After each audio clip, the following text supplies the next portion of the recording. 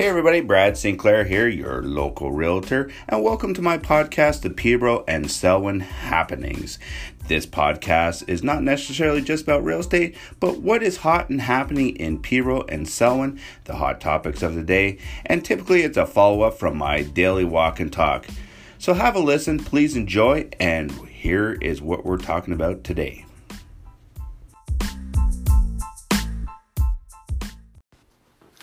Hey everybody, and welcome to my podcast, The Peterborough and Selwyn Happenings. Our hot topic subject that we're going to speak about today is, again, counselor pays. Municipalities in our area have been jacking up their pays as of late, and it has been quite a hot topic in our communities. It seems that Peterborough County councillors just raised their pay 79%. Who gets a 79% increase in pay? Well, people who are voting themselves, they get 79% increase in pay.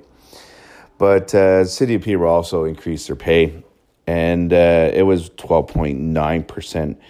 And the main reasons that were given was one councillor said that it was to make council whole again, their pay whole, as they lost their 1/3 tax credit on their pay. Taxes change all the time, and typically everybody else's pay in this country doesn't revolve around how our taxes work and how the tax laws work.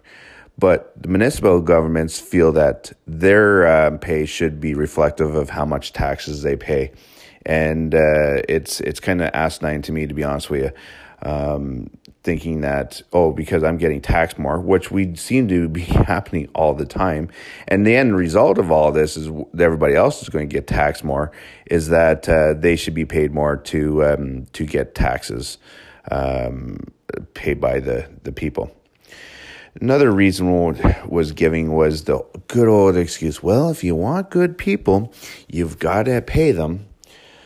So for Selwyn, I'm going to use them for an example, and I believe that counselor makes about $20,000 per year, approximately. It could be a little bit more, a little bit less, before taxes. And I'm trying to figure out how many hours they would put in a week or a month. So there's 2 meetings a month, and we're running, we'll say, 2 real extreme long meetings is 4 hours. So we'll give them 8 hours for that.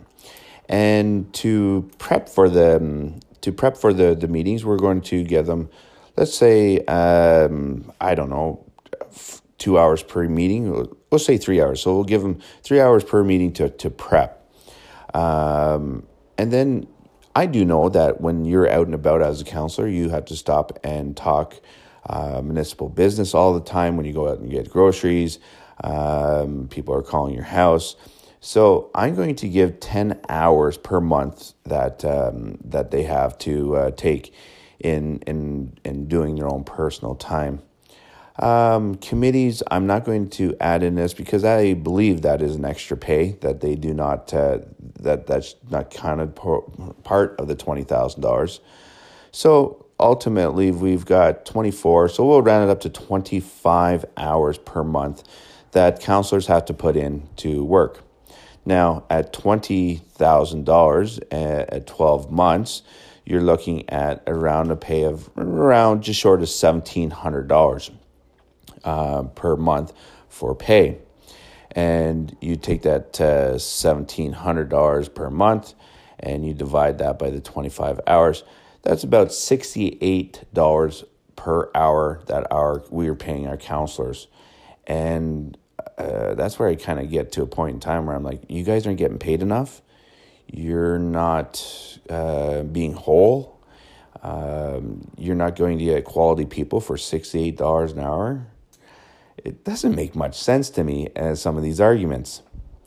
Another argument that came out of this week's Peterborough City Council was it's just $31,000 on the budget. It's just $31,000. How many people in the municipality works all year long for $31,000? So I don't buy a third. It's just $31,000. it's a lot of money. So it makes no sense to me saying it's just $31,000. Let's not get split up about it. So ultimately, we're paying a lot for our lower tier municipality councils. And resident Ron Black brought this up to council at Selwyn a few weeks ago. And his point is it gets expensive quickly for small municipalities to be paying 5 members of a council this much money. I believe, say, like North Dakota, I believe there's 5 people on that council. I believe their council is like 3 to 5% of the total budget for the municipality, just for council. That seems to be a little bit much. 5% of your total budget is for 5 people to make decisions. So what Ron's biggest concern is, and what he was warning Selwyn Council is that back in 1999 or late 1990s, there was a lot of amalgamations of smaller municipalities, and that was because of costs. And Ron's worried that the province will start looking at these people's costs to run the municipalities, the councils, and amalgamations will start happening again. And we don't want that to happen. We don't want to have that happen. God loves City of Kawartha Lakes, but I don't see that their municipality runs really, really well on such a huge area with such little representation. You have the mecca of Lindsay, and I believe that most of the resources are pushed towards Lindsay, and the outer areas are not taken care as well as they used to when they were smaller municipal governments. So there's a lesson to be learned there, guys, is if you're in municipal politics, it's not about the pay. If you're in it about the pay, then get out. This is supposed to be about community service and community service alone. I don't mind you getting compensation for your time. It's like a volunteer firefighter. Volunteer firefighters get paid. They get paid about $20 an hour, and they put in just as many hours or more than a council member and make significantly less, and they do it for community service.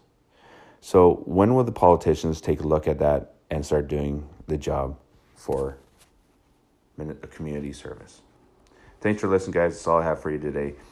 We'll catch up with you later on our next podcast.